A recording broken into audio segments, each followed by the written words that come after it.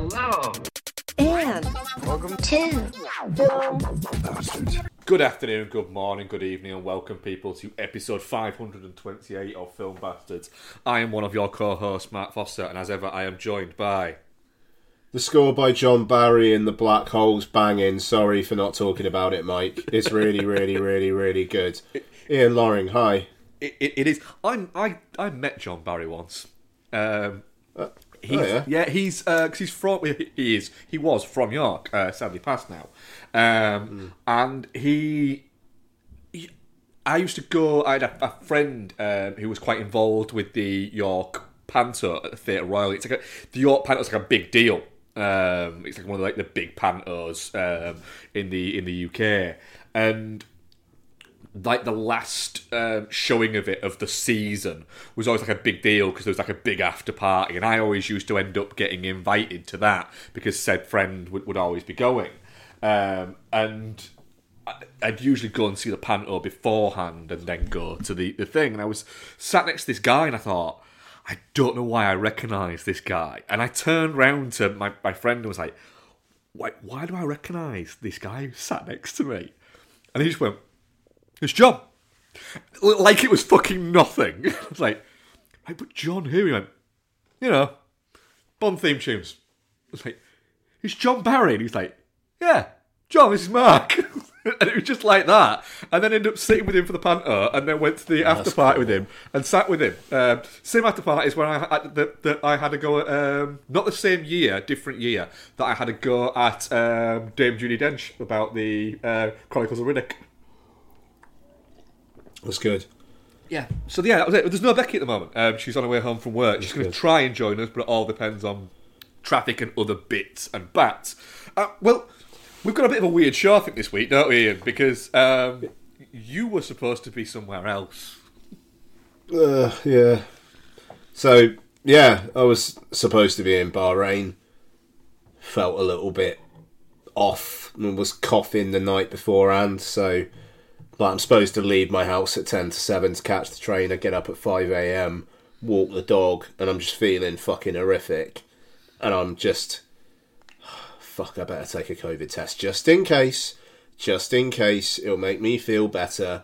But, I'm not going to get on a plane if I've knowingly got COVID. Lo and behold, I fucking got COVID. I did 2 tests. They were both positive. It was like, right, that's that fucked then. So... Fair play. I got travel insurance, so I got most of the cost back. I've had to spend £80 on a PCR test to prove, like a lab test to prove that I've got COVID to get my F1 ticket back, money back. But I've already got most of the other money back, so I am a little bit out of pocket. Don't get me wrong, but not a disaster. But yeah. Fucking typical. Yeah, that is just I was talking to Bex about it and said it's one of the things, right, whereby that if there is some form of God, right, and when I shift this mortal coil and I get put through and you get to introduce to God, the first thing I say to him is, I need to whale with you fucking prick. And he's just going to look at me and go, it's a Bahrain thing. And I'm like, yeah, it fucking is. You absolute piece of fucking shit.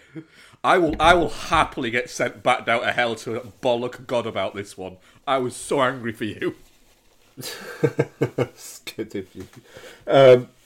Yeah, I don't know, man. Like, Donna and I were making a lot of jokes about how we live in a simulation over the weekend. Just for some reason, like, a lot of talking about it over the weekend. I do wonder if it was just like, just pipe down. Yeah. Just pipe down. He knows too much. Yeah, quite. But, yeah, and I don't know. Is it a sign? Who knows? But, yeah. I watched all of the new season of Drive to Survive beforehand. And, we'll see about the race this weekend. I'm a little bit like, am I just going to be gutted watching it? I can see honest. That, yeah. There's a little element of, do you know what? Maybe I give this one a miss and pick it up the week after. Yeah. Even though, the Red Bull looks like it's going to be pretty tasty again, and you know, what does that mean for the season? Anyway. So got COVID, so like I'm pretty fucking low energy today, as you may already be able to tell, folks. So apologies, but I'll be back on it next show. Yeah. So we've got no main review this week. Myself and Bex were going to review Wicked Little Letters, but then we haven't, because of my work, we haven't had a chance to actually get to it. Oh, you guys not get to it? No, we didn't get to it yet. Fair enough. We were gonna go last night, but we couldn't line up. Every night we couldn't line up the timings for it. They were a bit shitty out our way. But I think there is actually, because did you rewatch the Marvels this week? Yes. So me and Bex have watched Marvels as well. So we can kind of chat that and have that as a soft main review. I think we could maybe do. We'll do some like bumper what we watched. I've watched 6 films in the last 2 days. I haven't really been able to do anything. You've gone else. for it, haven't you? Yeah. So I've watched a few bits as well. So we'll get into that. We're a Pod Syndicate podcast. Go listen to our friends' shows. And yeah, cool. What's been happening in the old movie news this past week? Yeah, there have been some things. I'm pretty sure. So what was I going to say? The Screen Actors Guild and the Producers Guild awards were over the weekend, and it's basically setting up that everything, all the major Oscar awards other than Best Actress, are sewn up. Yeah. I still think Actress is sewn up as well. Who for? For Actress, I think it'll be Emma Stone. Yeah, you think? Yeah, that's interesting. Yeah, it's we recorded on the Sundays. We didn't talk about the BAFTAs either, did we? It's just it's all going the way of, you know, Oppenheimer, really. I do wonder whether Killers of the Flower Moon is going to end up not getting any wins, which I think I speculated might happen when we talked about the Oscar nominations. But it just seems to have. I think it's more that there's other films that are more Oscar-y than Killers of the Flower Moon. I think people don't quite know where to put Killers of the Flower Moon. I think a little bit. I think it caught people off guard. It's just, and I don't know, like, the release strategy was interesting because, you know, it premiered at Cannes and then basically, you know, didn't come out for another 5 months. So by the time it came out, it had already been talked about quite a lot, that it almost felt like kind of old news. Like, okay, it's not like a public release, but people in the industry have seen it since May last year. Yeah, the weird thing is, like, Oppenheimer came out like months before Killers of the Flower Moon, but Killers of the Flower Moon feels like it's been out longer. Doesn't it? Yeah. I mean, but it has kind of been percolating in the kind of like the zeitgeist for longer. That's the thing. Yeah, I think that's yeah, exactly. And Oppenheimer as well. You know, it's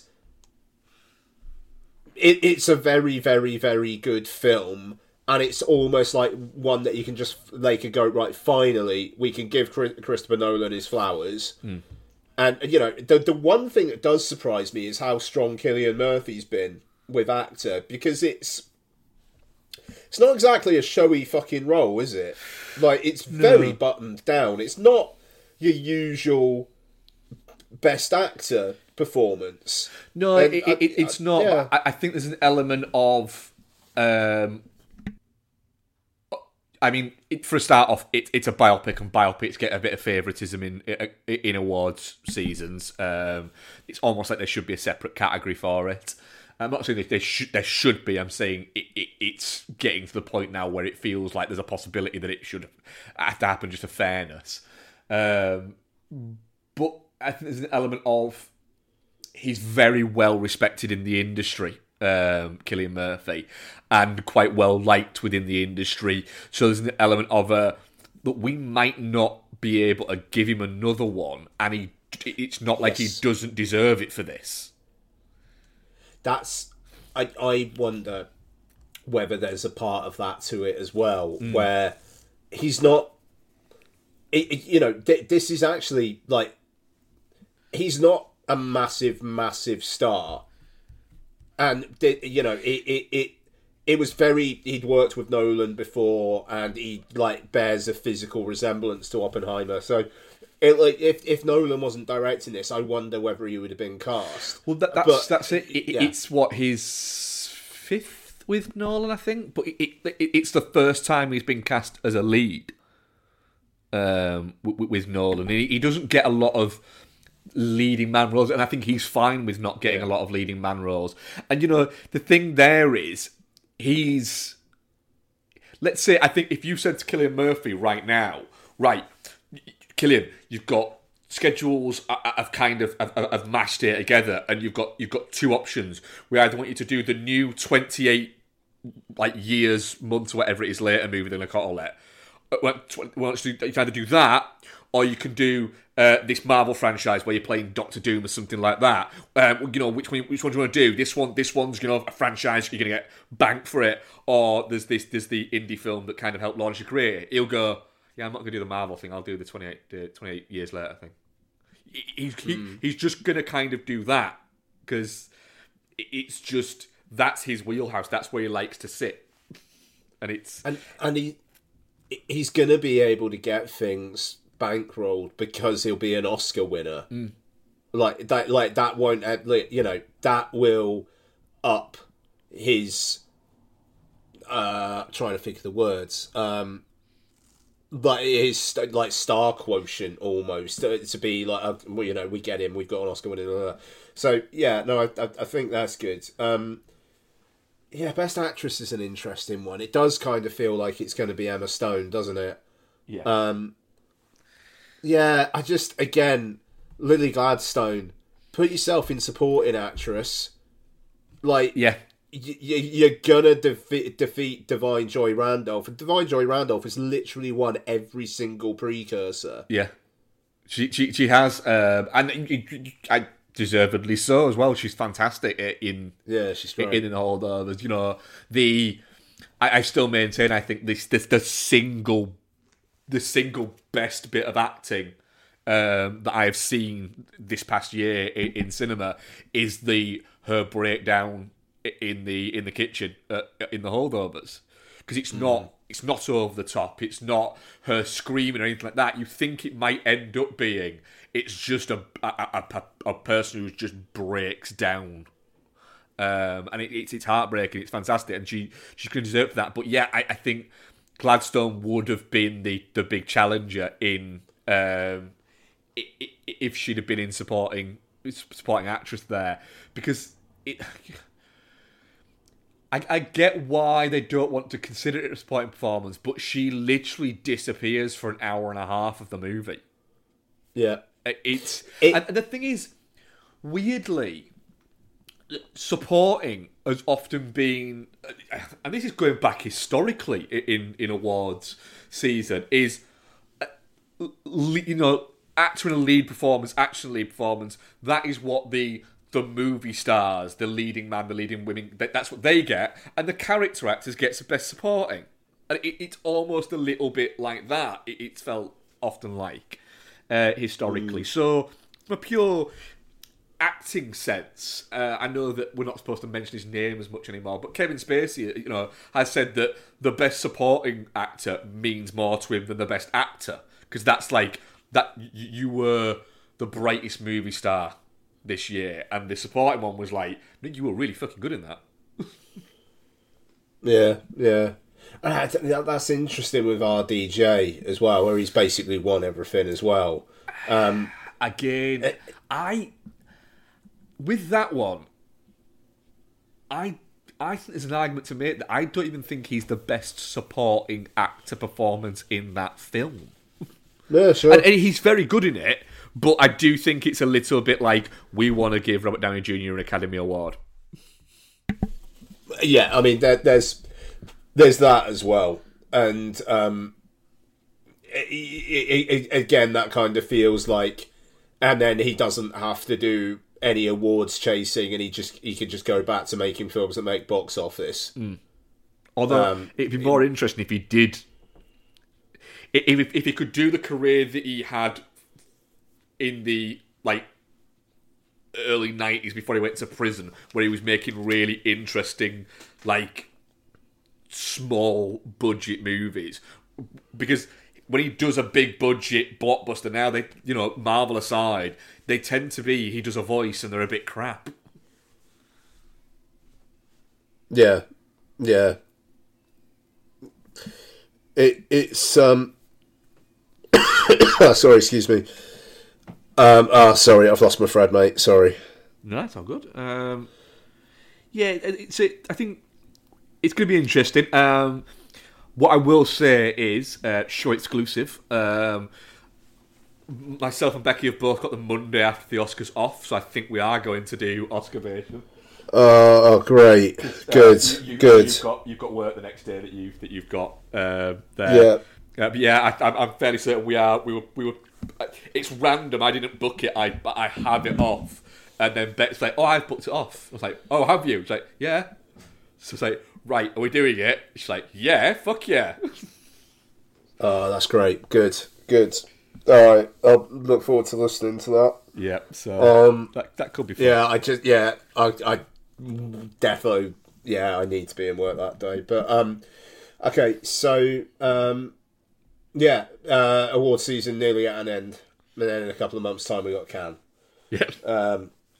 Just the circle continues spinning. Okay, what else have we got?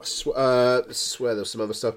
Vin Diesel's said that they're getting going on the next Fast film, which it looks like will be the last one. Yeah, he's pretty much confirmed it is the last one, hasn't he? Yeah, like that. He had said, the studio asked me about maybe doing a trilogy just before Fast X came out. Fast X then came out and did okay, but pretty disappointing. Yeah, and there we go. Fast X did enough that it's very much not a flop, but it also didn't do what it was probably 300 million shy of what they hoped, I'd say. Yeah, quite. So Fast X2, whatever that's going to be, come in, I don't know, probably be next year. Can you imagine that it would be so Fast and Furious to call it Fast X2, but stylise it as Fast XII and not realise that that's 12? Oh, that'd be great. Yeah, that would be beautiful. Just do it kind of on purpose, just because it's funny. There you go, Uncle Ben. You know what to do. Yep, absolutely. There's probably other stuff, but I can't. Dennis Villeneuve hates words. Oh. That's funny.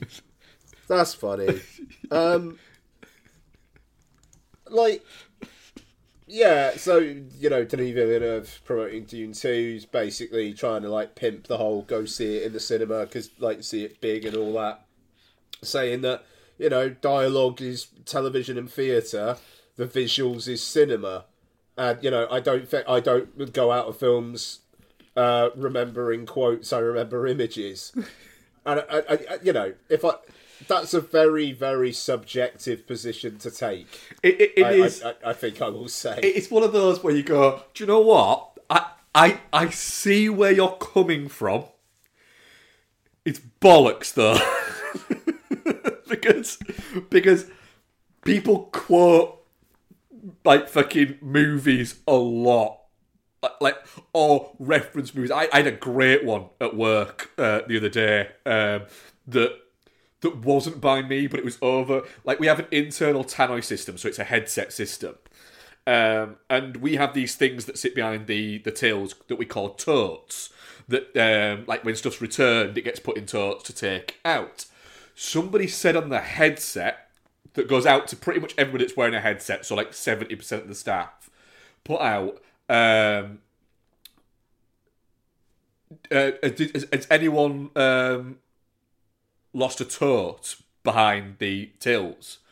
Lots of talk means has anyone left theirs and gone away without taking it with them and has forgotten where they've left it. But it sounded like the guy said toe, not totes. So one of the other guys that was on the fitting rooms at the time, called Louis, said over the headset, "Wait, has it got nail polish on it?" And the guy just went, "What? No. What do you mean?" Like, so it's not got nail polish on it? And he's like, "No." He went, "No, I'm not missing it then." And everybody, like 4 or 5 people went, "What?" And then me and another 2 other people went, "I got that. Well played." Nice. And it was a beautiful moment because nobody else got it apart from me and 2 other people. Nice.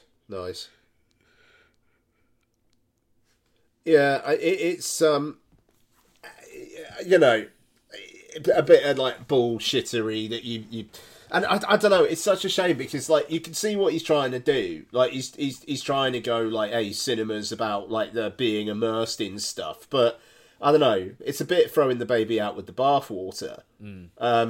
If he was saying, you know, my films aren't about the dialogue, they're about the visuals, and that's what I see cinema to be, then fair enough. But, you know, we don't talk a lot about television here, but, you know, one of the things that people do say about TV is that it does often have great writing. You know, and it's... yeah, I don't know. It feels like it's denigrating, where it's like, yeah, but you know, nobody fucking asked you to throw television under the bus. Yeah, it's like you didn't need to say that. No, quite. It's just an odd one. It's just almost like the fucking the mood board for Dune 2 was just an explosion and somebody pointing and saying, "Don't you fucking say anything."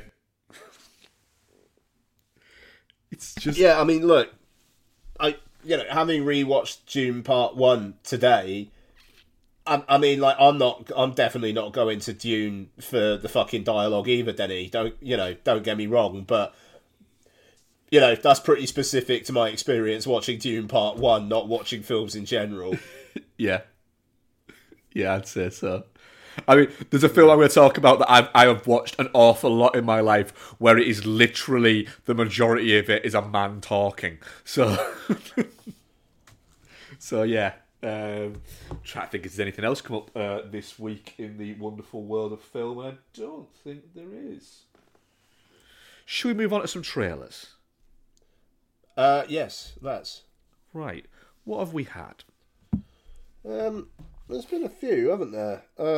So I saw the TV Glow trailer came out today. Oh, that's come out today. I haven't watched any of the today ones, just from being at work. Yeah.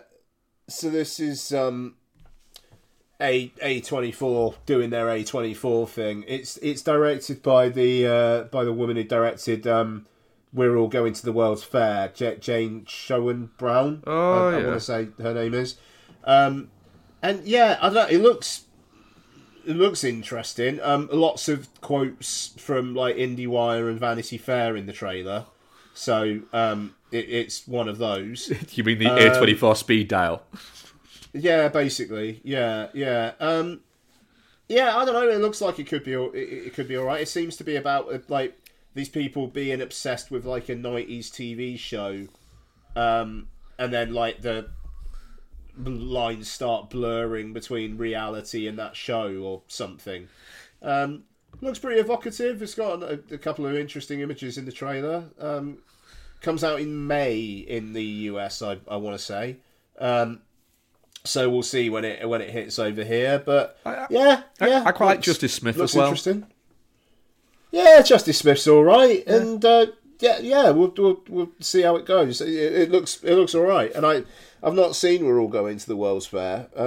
Like I know Noel wasn't that big into it, and I think that's kind of put me off slightly. So I think Beck saw it and said it was fine. Yeah. Okay. But yeah. So there we are. Okay, what else we got?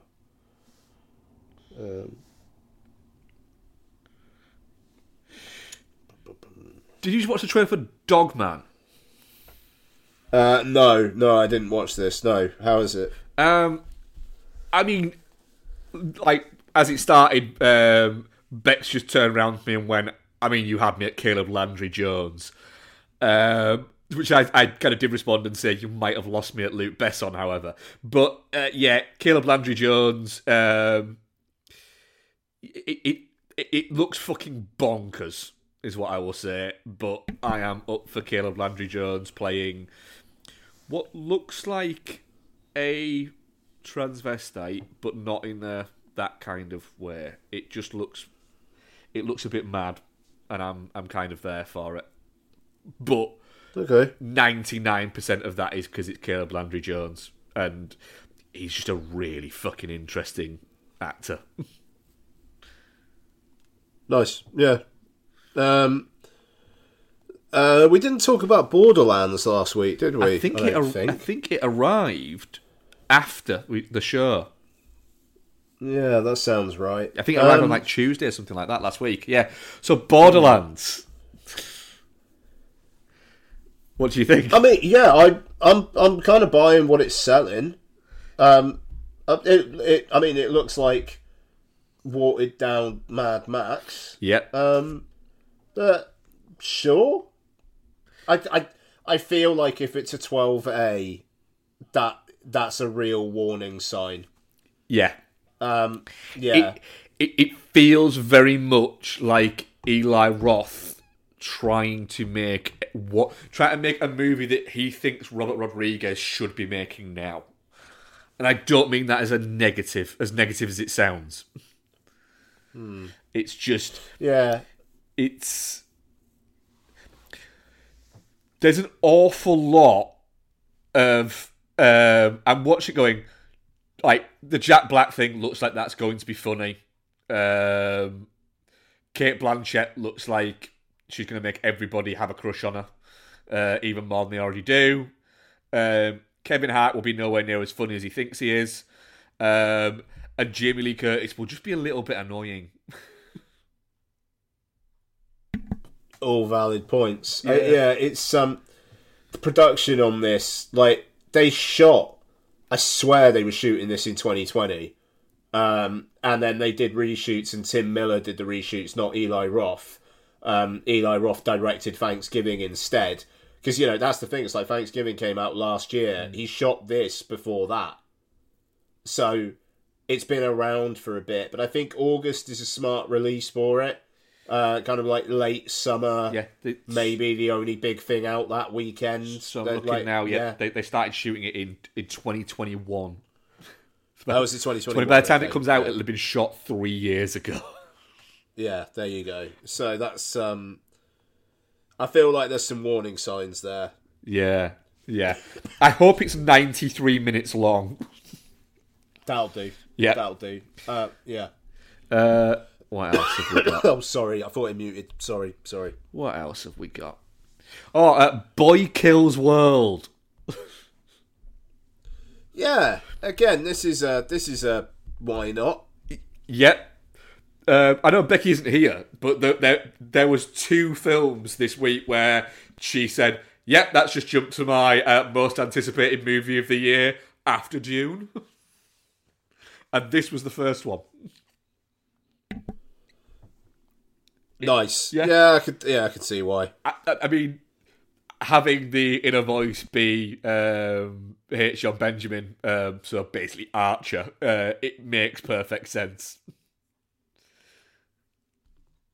Yeah, that's a fun. I like that aspect of it actually, because Bill Skarsgård's basically not going to say anything in it the whole thing. Yeah, that's the thing. Yeah, I like the fact that Bill Skarsgård picks really fucking interesting roles. He definitely seems like a guy who he doesn't really. He doesn't seem like he wants to be a star. He just wants to pick stuff that he thinks looks pretty fucking cool. Nice.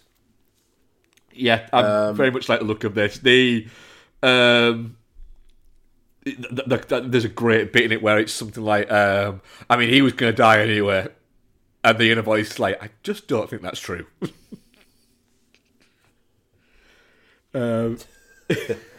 It's just, yeah, that has potential. Again, if it's under 98 minutes, that has the potential to be fucking great. Yep, for sure. Do you know what's not going to be 98 minutes? What?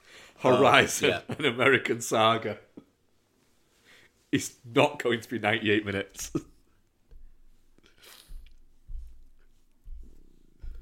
No, that thing is going to be really, really, really, really long. Look, I'm not vibing with it, and I know you are, so I'm going to let you speak because I don't want to be negative. It's Kevin Costner doing a big fucking western and bringing just a fucking stacked motherfucking cast along with him. But I like the fact that he's bringing a stacked cast and he's also bringing along like just people that he likes working with. So like Dale Dickey's in there, Kathleen Quinlan's in there, Will Patton is of course in there. The thing is, I have a feeling this is either going to be very much... Look, if you're into Kevin Costner and westerns, it will be your bag. But it will be a little bit... not quite vegetables, but cold beans for everybody else. Whereas I will fucking eat cans of that shit. And like I say, this was the other one where Bex is a bit of a Kevin Costner thing anyway, turned around at the end of this and went, yep, there we go, that is my most anticipated movie of the year. And it's not even a movie, it's 2 fucking movies. Yeah, and I think he's like saying that he'd do 4 parts if he can. And let's face it, Kevin Costner can. Yeah, you'd think so, wouldn't you? You'd think so. Yeah, I don't know. We'll see how this goes. But I don't know. The thought of watching this for 3 hours twice. But do you know what? Do you know what would be really interesting with this? If it came out and they were each like pretty much bang on 2 hours. I don't think it's gonna be. I think they're gonna be like 2.5 hours each. But if they came out and they were both, and he just did them as a tight, this is 2 hours, this is 2 hours 15 minutes. The second one, that would be like, oh, all right, fair enough. This is just a 2-parter. Well played.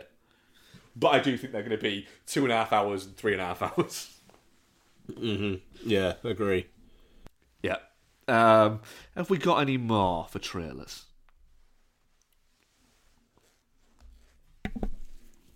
I think that's it for me. That's it for me as well. Should we chat a film? Sure. So, Ian, we both watched... You rewatched The Marvels, didn't you? Because you saw it in cinemas, didn't you? So yeah. This is going to be our kind of main review, because we both watched it, and, you know, it's... I'd not watched it yet. So it's Nia DaCosta's The Marvels, which stars Brie Larson, Teyonah Parris, Imani Vellani... Zoe Ashton, Samuel Jackson's in there, and other people crop up. Now, I haven't watched any of the Marvel TV shows. So I haven't watched Ms. Marvel, and I haven't watched Loki, is it? The other one's in? I don't know. What? It's One Division. One Division. Haven't watched that either. So, yeah. So, being honest, there were points of this where I was going, who are you? This has been the most, right, you need to have watched or had some kind of ingestion of who these people are, and I didn't. So, that was a little bit jarring, especially as Kamala Khan. There's a lot of personality there, is what I would say. There's a lot of inflections, which I'm guessing have built in the series, because for the first half of the movie, I genuinely was hoping at one point that Captain Marvel was going to punch her into dust. But once it softened a little bit, I actually started to get on with it a little bit more. Yeah, that's an interesting one. Like, the fact that you haven't seen Miss Marvel, so you don't... Yeah, like, if you're then seeing her and, like, that bit at the start where it's kind of like the animated catching people up stuff, I could see that being quite, like, fucking hell, just calm down, girl. I was all right with that. It was the constantly screaming and being like, ooh, ah, ooh, ah. And it was like, will you shut up? This is weird. How jarring this is to everything else. I'll be honest, I enjoyed the Marvels. It's shit, but I wasn't bored at any point.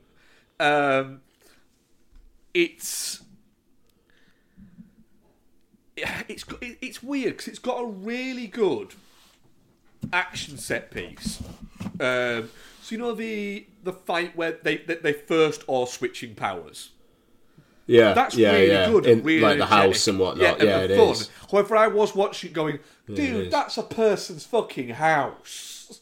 Like they trashed that house. So I was getting a little bit upset about that because it was a nice looking house. They had a vibe in that house. I feel like they took a pride into it. That was really good. But then there was other bits in it that I was watching, going, this is really bad. Like the choreography and the fact that Captain Marvel, her powers seem to shift like how powerful she can be, like really like a lot, an awful lot. There's points where it's like she's having fights with henchmen, and then there's bits where she's literally just flying through fucking like planets. That's a fair point. And it's I suppose it's kind of... Come on. Yeah, like, it would be... Like, she's supposed to be, like, the most powerful entity in the like, the Marvel universe. So the fact that she ends up having fist fights is odd. Yeah, it is odd. Yeah. I mean... I thought that John Majors in Ant-Man 3 had given us the worst villain in a Marvel movie. And then Zoe Ashton turned up. I can't even really work out what was going on with her. Partially because I was distracted because she's got a real duck walk. You know, when the feet are just pointed too far out. And it feels like the lower half of her legs are heavier than the upper half. So she's a bit of a clomper. And that was distracting me quite a lot. But I've seen her in stuff, and she's quite good. But this is just not where she hasn't got the energy for this at all. It's this really weird low energy performance where also they're trying to do the kind of like villain that you could have sympathy with their plight kind of thing that they did with Killmonger. So you've got her basically wanting to help the people of her planet, but screwing over like any other planet she can to do so. But then that's basically all there is to it. Like I couldn't tell you what like powers she had. I think she had one of those big hammer things. She had a hammer that she could harness the power of the magic fucking bracelet thing. Right, yeah, but that was it, yeah. Even the, we switch places when we use our powers thing. It's a good little fucking, alright, that makes sense. Except they use their powers loads without switching places. Yes, that I picked up on that this time round as well. There's some real inconsistency with that. And it was almost like going, right, so is it if you use it at a certain level? If there's like a bar that goes up and it goes, like, you know, like a rage bar in a game. Yeah. They hit their rage bar, fucking hell, shit, we switch places again. So I can maybe forgive it for that. But for all its kind of failings, and it does calm down when it gets about halfway through, I think, is Captain Marvel, in spite of the fact that Marvel seems to want to make her as unlikable as possible, is actually quite. She realizes quite good in it. She's quite likable in it. Yeah. And quite sweet in it. I didn't mind the singing planet scene. I do get a feeling that a little bit like Marvel need to drop the fact that in every film now they have to go to a quirky planet thing. But I didn't mind that. Although, if you're going to cast somebody on a singing planet, maybe have them sing in their native language so it doesn't sound so fucking weird on top of weird. And then you've got the memories bit with the cats eating people and the Tannoy saying, let the whatever they are eat you. It'll be fine. Just going over. And you watch it going, that's just fucking great. There's that moment where it's almost like a horror film or something, where like if somebody's like running away, like turns a corner, like kind of settles down. It's like, oh, thank God for that. And then just behind them, there's a cat. Yeah. It's that moment. Like I feel like that's Nia DaCosta putting her fingerprints on it in a film that doesn't have a lot of Nia DaCosta's fingerprints on it. That's it. Like, the bad points of this film were the ones done by where the style Bible and the focus group people. Yeah, they were the bad points. The Nia DaCosta and the actors having a little bit of fun were the good points. Mm-hmm. What did you think about your second watch? Yeah, no, I really quite like the Marvels. It's in terms of the Marvel films. Excuse me, Marvel films that are out last year. I think Guardians Volume 3 is the real success story of them all. Yeah, but I like it, and it's interesting. Like Donna afterwards was like, if that was 3 men in the leads, that would be a really, really popular Marvel film. If it was and 3 men, men, I can't argue with that. I would say if it was 3 men, if it was this film, it was 3 men in the leads, and it was 5 years ago. Probably, I still think now it won't. I think the air has gone out of the Marvel. If it was like pre-Endgame. Yeah, if it was pre-Endgame, yeah, absolutely. But I also think that if this film had come out pre-Endgame itself, I think it'd have been really popular. I just think the air has gone out of the balloon. I wonder, because like the critical reaction to this was really pretty bad. Like not Ant-Man 3 levels, but very. Oh, is that it? And I think there's kind of a case for that, because it's basically an hour and a half before credits, and it feels like it's been chopped up. It does. It feels like it's the minimum version of what it could be, and the Monica Rambeau character, I think, really gets shit on with that.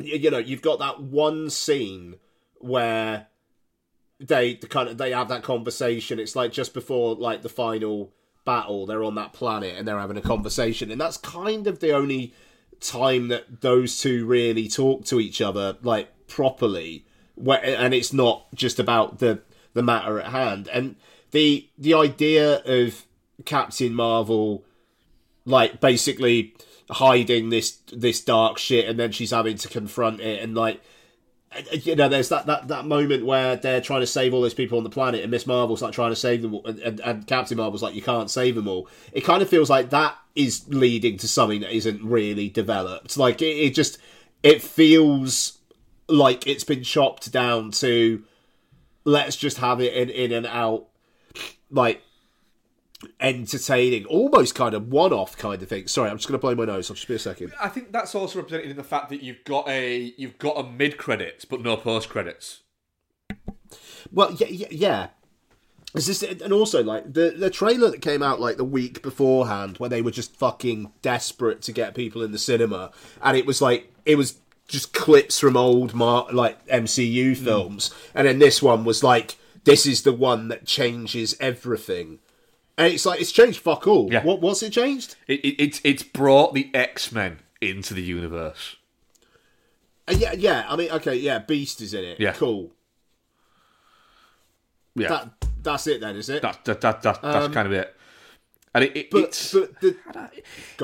the thing is, it's not as good as Guardians 3, but Guardians 3 has got 2 other movies, and the characters are involved in another 3 other Marvel movies.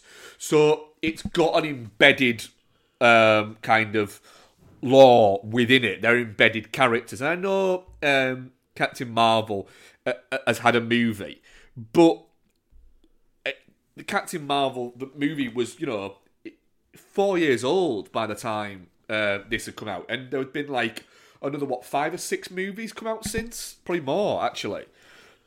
And it was almost and Brie Larson, Captain Marvel was barely in Endgame, and then you've got the TV things, which I think just cheapen it a little bit, and then it doesn't. There's no. If the Marvels had have happened before Endgame, let's say, you'd have had somebody else would have cropped up in it in some description. You'd have had, I don't know, a Thor would have cropped up in it, or Wanda, or somebody would have been in it in some fucking description, Doctor Strange, or somebody. But it isn't. It's just these guys, which is fine. But, Captain America cropped up in the Thor movies. And, they crossed over. Now, it just, every single one of them feels like it is there to keep the fire burning while they run away and get the big fucking logs they need to get it roaring again. But they can't find them. There's an element of, there's no matter how many times can Fire come out and go, do you know what, we fucked up by having these TV shows and bits like that. It's like, yeah, really, you got fucking greedy motherfuckers. But you're now trying to jumpstart something that people have kind of started to lose interest in. I've still not watched the second Black Panther movie because it's over 2 hours long. The reason why I watched the Marvels is twofold. One, it is under 2 hours by a distance. And 2, I thought at some point Brie Larson's going to be wearing a white vest, and I'm kind of cool with that. So that's what it is. It's you've lost people, and you need to do something to get them back. And it feels like what they're going to try and do is they're going to hit a big button that says Oscar-winning Robert Downey Jr. back as the voice of Iron Man. Yeah, I don't know. I don't know. I think they're playing it smart this year. You got one actual MCU film, Deadpool and Wolverine.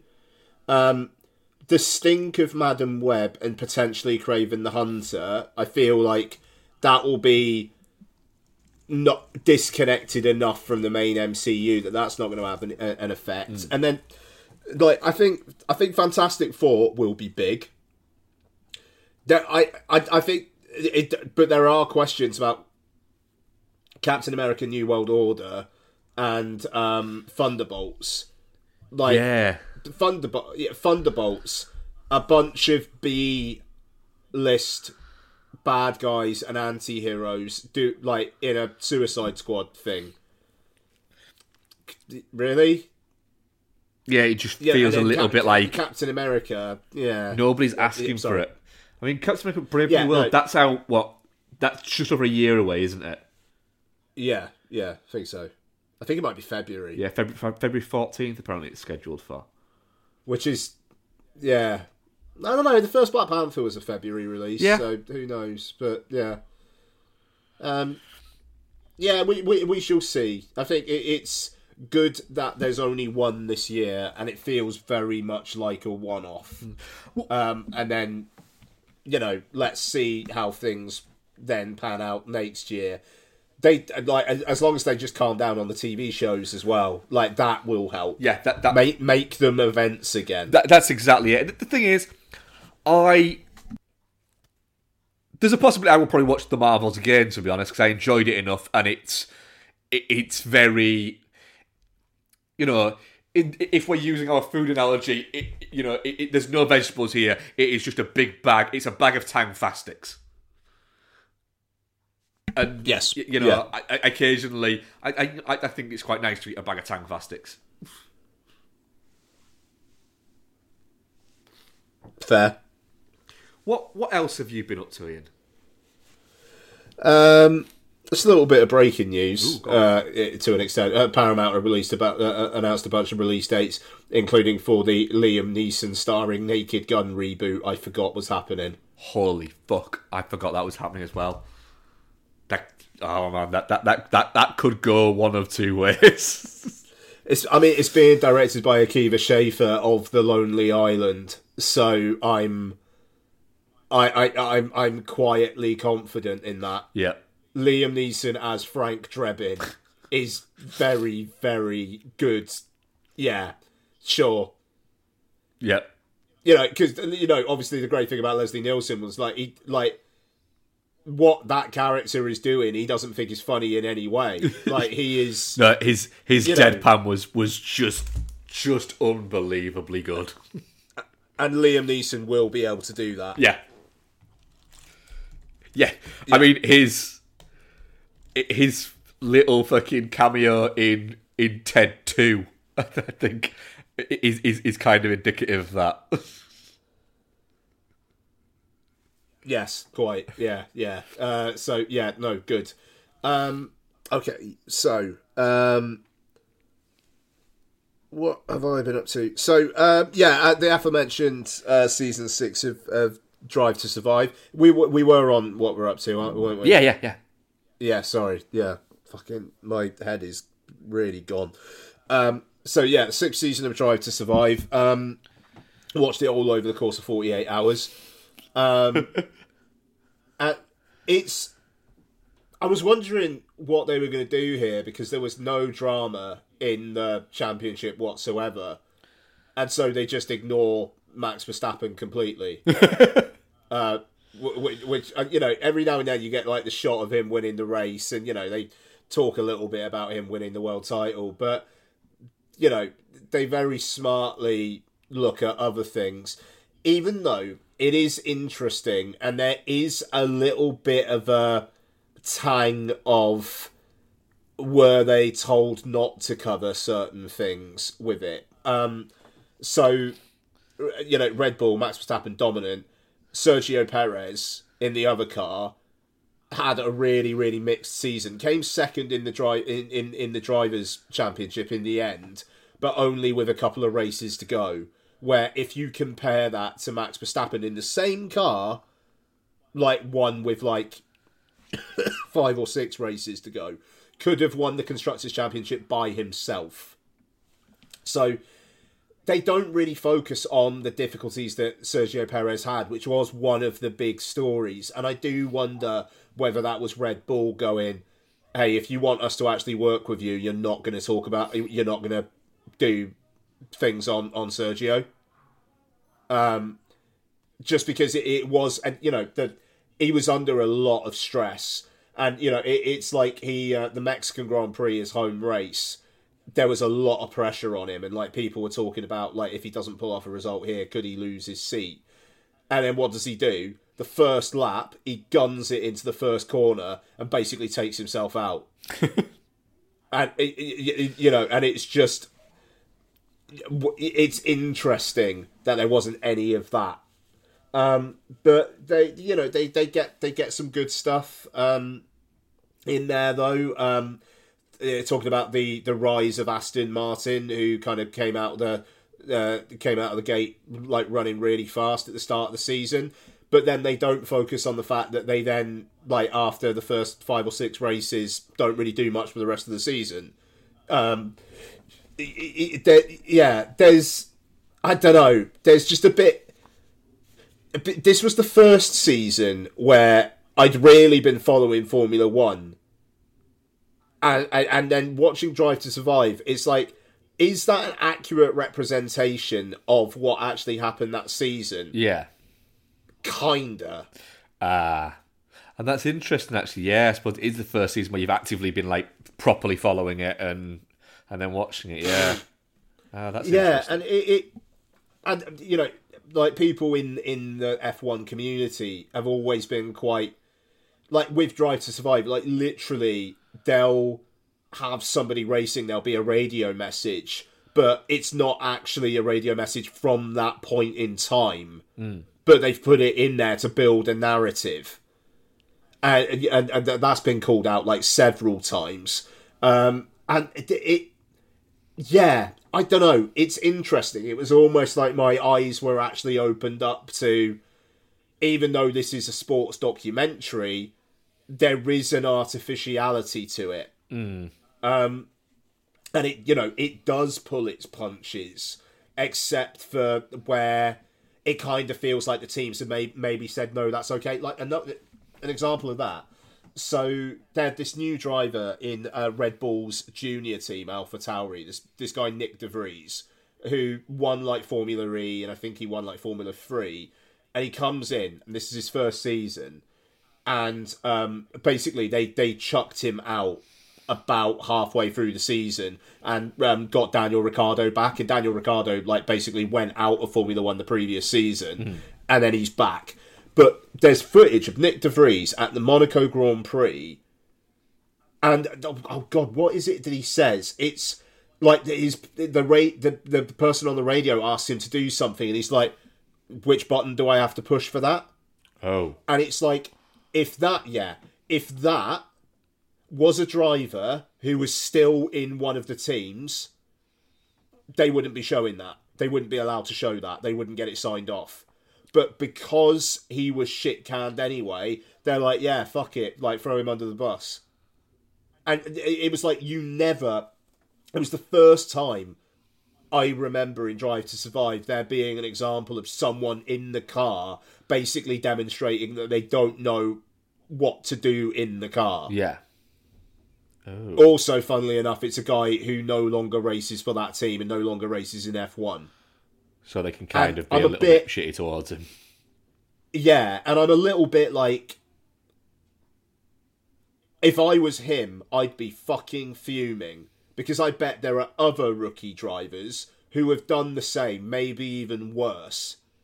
I mean, oh god, there was a Russian driver, Nikita Mazepin, who the paddock nicknamed him Nikita Massive Spin. Because of how shit he was. You know, like, and they didn't, yeah, I don't know, there was just like a callousness there, which is associated with the Red Bull and AlphaTauri teams anyway.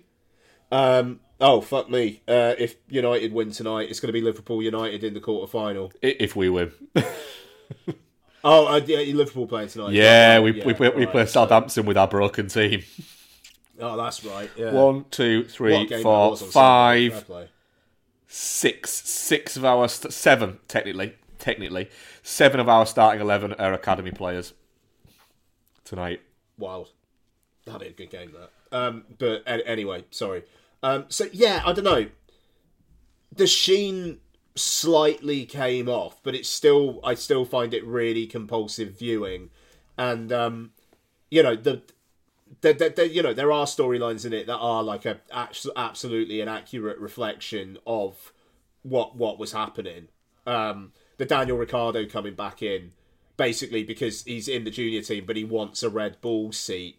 But again, they focus on Ricciardo, and they focus on, like, so Ricciardo came back for like 2 races, then essentially broke some bones in his hand in a crash, and then another rookie driver comes in who actually does well and scores points.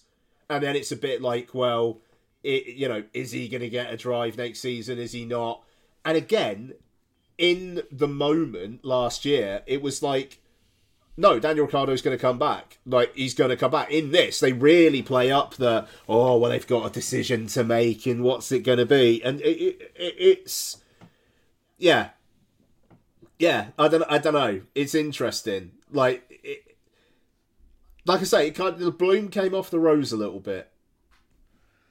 Yeah. But I still ate up 10 episodes of it in 2 days. It's fair. So, So, there you go. Drive to Survive. That'll probably be the last time I talk Formula 1 on the podcast for a bit because I'm pissed off. So, there we are. Just about the whole Bahrain thing. So, films. As I said, I've been through quite a few. Rewatch Mission Impossible Dead Reckoning Part 1. Mm-hmm. It's not Fallout. What is? It's an incredibly high watermark is Fallout. Yeah, it is. Sorry, I'm just going to blow my nose. I think there's a genuine argument that you could make to state that Fallout might be up there in the top 3 blockbuster action movies ever made. That's an interesting argument. Yeah. I mean, it is a 5 out of 5 banger. It is an exceptional film. Dead Reckoning is a very good action blockbuster. Yeah. I think it's also maybe a little high on the smell of its own farts. With the whole kind of like the evils of AI and Macquarie loves his just like deep dialogue, like really thick, juicy dialogue, and talking about that, like how the AI is going to like mean that nobody can trust anything. But then also it's represented by a big blue pulsing thing. Yeah, I don't know. It's got some wacky ideas, and it's gonna be interesting to see how they retool it. Yeah. Because it's now no longer Dead Reckoning Part 1. It's just Dead Reckoning. Even though, the version on Sky Cinema still says Part 1 and still says, weirdly, before the credits run, end Part 1. It's like, isn't that end of Part 1? No, end Part 1. Okay. But yeah, also, I mean, it is very long as well, that film. And they do Rebecca Ferguson so dirty. And I get it. You get the sense because Rebecca Ferguson's like, yeah, I don't want to do all this action stuff. Thanks very much. But just kind of like replacing her with younger, fresher faced Hayley Atwell when Tom Cruise isn't getting any fresher faced. I don't know. It just seems a bit rude. But yeah, look, we'll see what part. The thing is, this one, if it wasn't for the Henry Czerny like thing at the voiceover at the end, you could actually say, all right, the end of it then is Ethan finds the submarine and destroys the cross key thing. Yeah, job done. You actually could I mean, a little bit of a limp ending, but if the next one, they're just like, yeah, that was all resolved, you can kind of get away with it. Yeah, the opening could be literally him killing him dismantling the cross key, and then work out how you write right. But who's the real bad guy behind this? And then go from there. Yeah, I think it'll be retooled for sure. But it's like, do they retool it, or is it literally they're not going to have it called Part 2, and they're just going to be a do it as a different film rather than a sequel to that? Either that, or just kind of trick people into it's not a follow-up from that one that kind of like maybe people didn't quite like as much as everybody thought they were going to, but then you get into it and it is a sequel to that one. Yeah. I mean, I still think they fucked up with the release date. Week before Oppenheimer and Barbie, you could sense that they knew that because it came out not the Friday, it came out the Monday So, like, they gave themselves an extra 4 days. And it was, like, because they knew what was coming. Yeah. Yeah. Yeah, they really did mess that up, didn't they? But yeah, there you go. Dead Reckoning Part 1. I actually don't know when I will watch this one again. And it's like Fallout, I could stick on, like, pretty much any time. Yeah. This one, it's just the fact that it's 2.5 hours long. You know, yeah, but also, like, so at the start, you've got the submarine bit, which is cool because it's like the hunt for Red October, but other than that, it takes a while. And then you've got the bit in the desert, which is like 5-10 minutes. That's like, right, so what did that add? And then you've got the bit where Carrie Elways and Henry Czerny and Rob Delaney and Mark Gatiss are in that room. And then that's like 10 minutes as well. And that, you know, it's like Carrie Elways being introduced to the concept of the IMF. And it's like, why is this in here? Like, are you actually trying to explain all of this stuff for people who are, like, new to the films, even though it's the 7th one? Yeah, there is an element of that a little bit where it just... Yeah, 7th. It does seem a little bit like there's bits you could just pull out of it without affecting the film. Yeah. And you know, that bit with, like, the Deliveroo guy. And, like, he has to do, like, the code word thing with Tom Cruise. And, Less like focused. I say, it's got a lot of ideas, and the success of Fallout, I think, led Macquarie and Cruise to go, all right, we can indulge a bit here.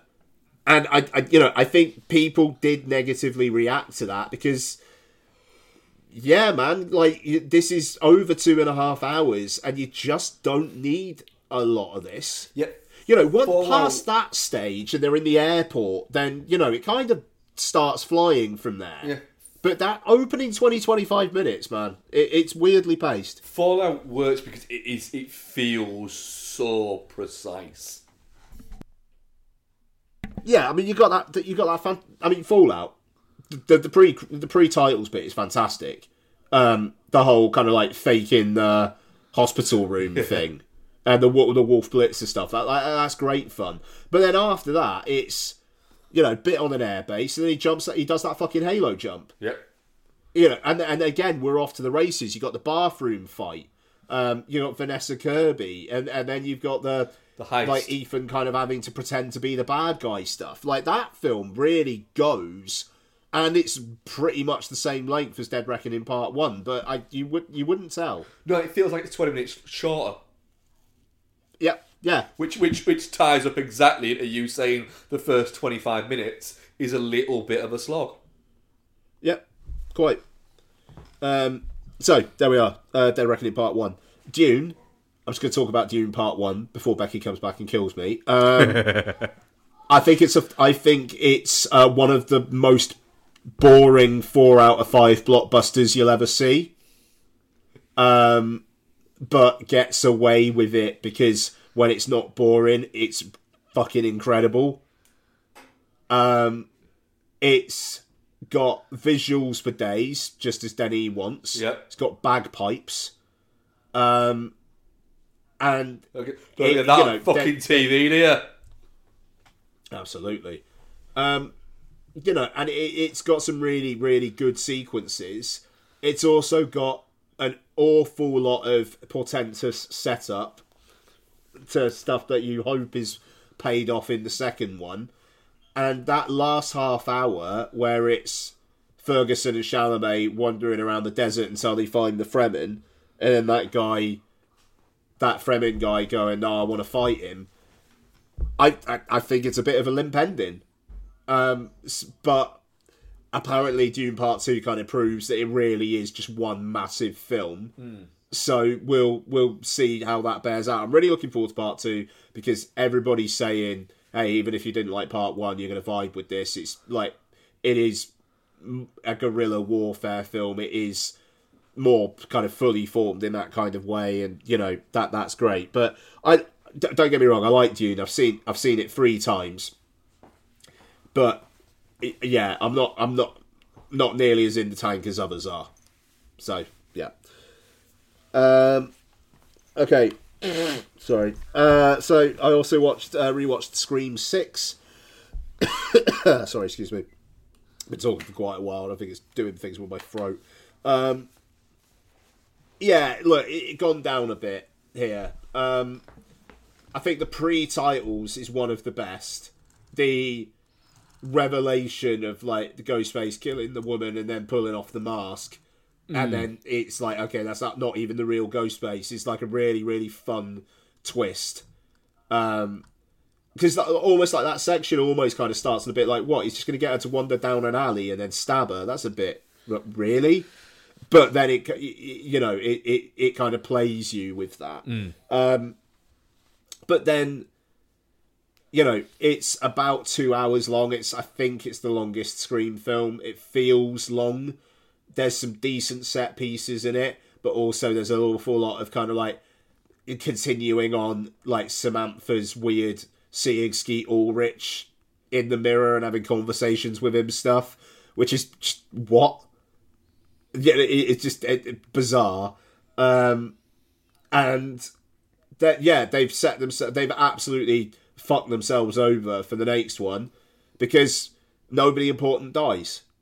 They're just all still there, despite the fact that the stabs are probably the most stabby stabs of any of these films, and no one dies. It feels like they shot it so like a lot of the deaths could have been either way, and they just go, yeah, we'll have everyone live in this one. And now Melissa Barrera's not coming back, Jenna Ortega's not coming back, so what the fuck are you going to do? You're going to have the two twins? No, you're going to pay Neve Campbell a shitload of money, Courtney Cox a shitload of money. You're going to have those two and Neve Campbell's kids. And Stu's going to be back.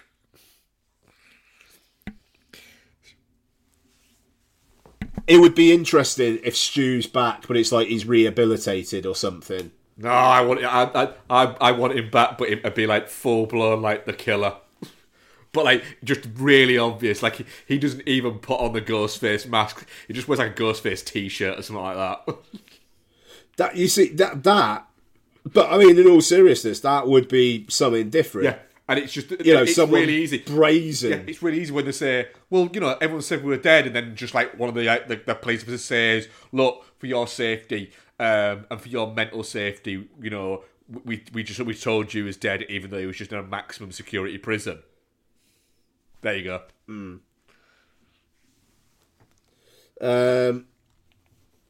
Yeah. No, quite. So, look, we'll see what happens with that. That film's in all sorts of development hell. We're not going to be seeing it for a while. No. Which is kind of a surprise, really, considering that Scream 6 literally came out a year after Scream 5. And I know, obviously, there was some pandemic-related delays, but still. Okay, and then I... Did I talk about Predator last week? Yes, you did. Okay, I did. Cool. Didn't talk about Close Encounters of the Third Kind. Didn't. No, okay. Close Encounters of the Third Kind. Kind of like a Spielberg that people don't really talk about. Sorry, just going to blow my nose again. And yeah, in a way, I see why. It's just this odd film that kind of like mixes the wonder of and horror of there being extraterrestrial life, like the sequence where the kid who I love that he's called Barry, and it's just like the woman shouting Barry loads. But like when he gets taken, that sequence is a horror movie sequence. Yeah. For a few minutes, it's ace. But and it kind of mixes that and the wonder. But then you've also got Richard Dreyfuss just playing a guy who like goes mad, leaves his family and fucks off to space. Like, which I know Spielberg has said, like, if he made it as an older man, he wouldn't have done that. But there's some weird. That's it. It wouldn't have been. Energy. It wouldn't have been as good. I don't know. Because it's. This is where you and I differ. I feel, but I just. He got, like, I get that his wife is the one who leaves, you know. But man, he didn't help himself, and he was already kind of a dick to his family before that as well. That's it. It's the imperfectness of the characters that make that film more interesting. If he was just a real good dad, and you know, it was just he was taking his son along for the ride to see these aliens and something like that, it would just be like, this is just a bit wanky.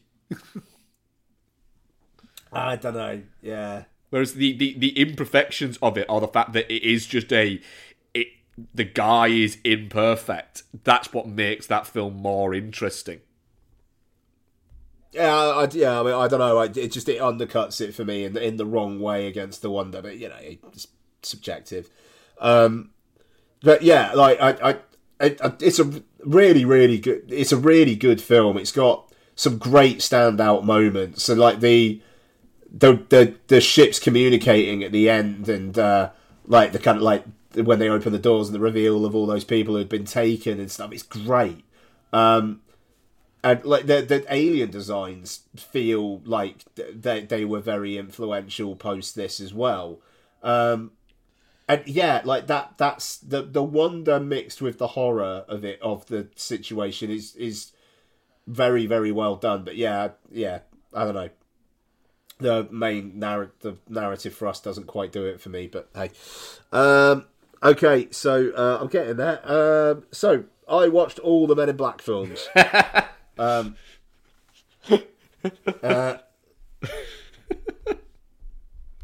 Yeah, why not? I love the fact you had a Men in Black day yesterday. Yeah, so I like Donna and I watched Men in Black on Sunday, and then like I was just ill yesterday, and just like fuck, I just need to stare at something really low effort, and I was like, yeah, all right, I'll watch these.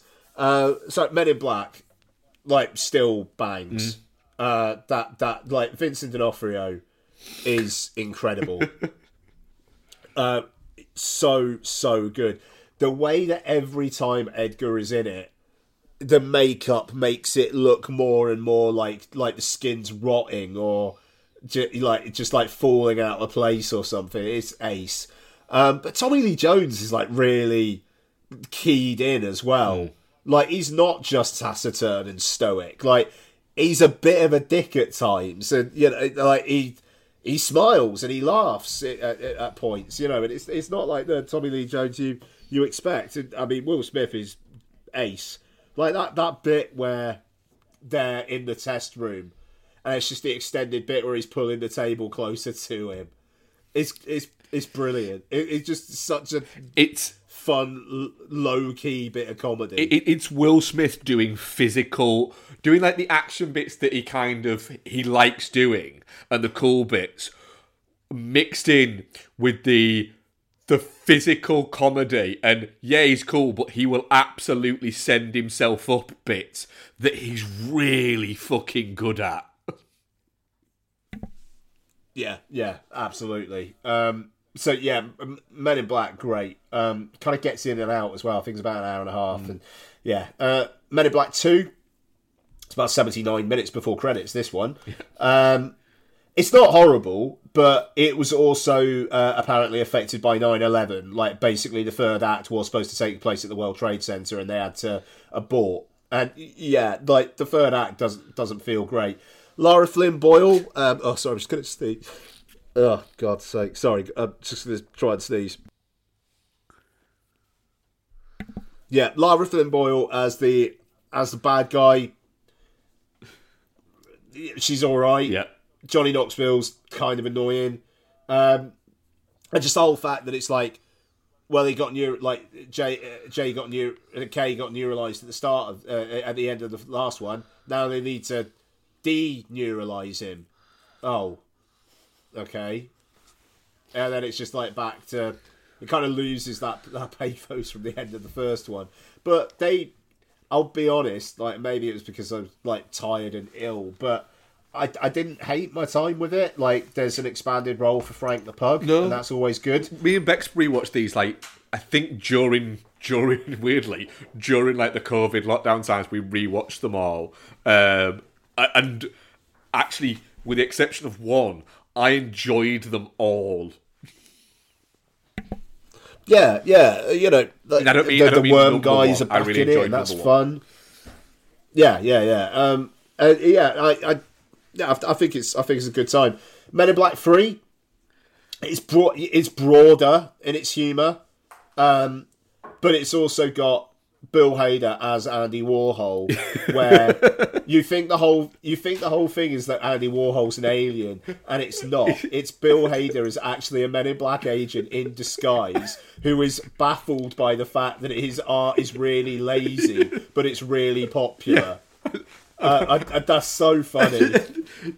Yeah, isn't there a bit when he goes, "I'm having to try soup."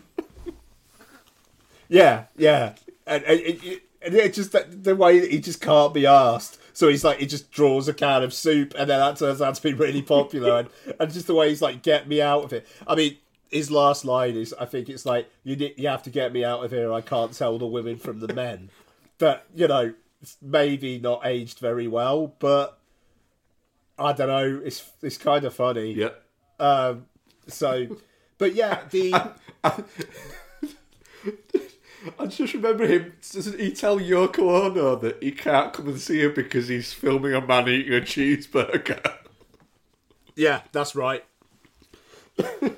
Yeah, but like he has to put on the Andy Warhol voice because like when he's talking to them, he's just talking like Bill Hader, and then it's that's good. And that's the thing. It's like the supporting cast are kind of like dialed in. Like Jermaine Clement's like really, really good as well, actually. And he's got to play a dual role at times. And I thought he was decent. And I don't know. The time travel aspect actually worked all right. And also, Josh Brolin is incredible. It's absolutely spot on Tommy Lee Jones. Yeah, physically, the voice. You would think they de-aged Tommy Lee Jones. It's really, really impressive. You know, but like I say, it is broader. There's less of the visual invention. You know, Rip Torn's gone, and it's Emma Thompson, I think. Yeah, that's right. Yeah, and that's a shame. But you know, hey, sorry, forgive me. I just need to try and find some tissues. So I'm going to shout. And then we get to Men in Black International. Directed by Fuck Gary Gray. Sorry. Oh, God, sorry, folks. It must be horrible to listen to. Men in Black International is bad. Yeah. Okay, so now we're not really going to have like any visual invention.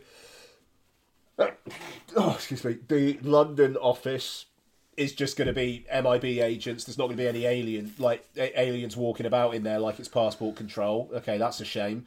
Tessa Thompson's just going to play someone whose arc is, I didn't get neuralized, so I know there are men in black. I want to find out the secrets of the universe by joining the Men in Black. She joins 25 minutes in. Arc done. Yeah. She just Chris Hemsworth. She plays just low effort. That's it. It feels like all Tessa Thompson has is I should get this because I'm Tessa Thompson. Little bit, yeah, and Chris Hemsworth. It's just like Chris Hemsworth is cool and charming. Yeah, sure, okay. There we are for 2 hours. I don't know. It just feels really misjudged. The plot of it. I watched it yesterday. I couldn't tell you what the plot was, other than spoiler alert: Liam Neeson turns out to be the bad guy. Shocking. It feels very paint by numbers for a franchise that allows you to do some really wild shit if you want to. Like Men in Black 2 has got this thing where it's like they need to get some information at one point. They just open up a locker in a train station and there's just this civilization in the locker. Yeah. And they like bow down to Kay because he gave them the sacred timepiece. So it's just a watch that they all bow down to.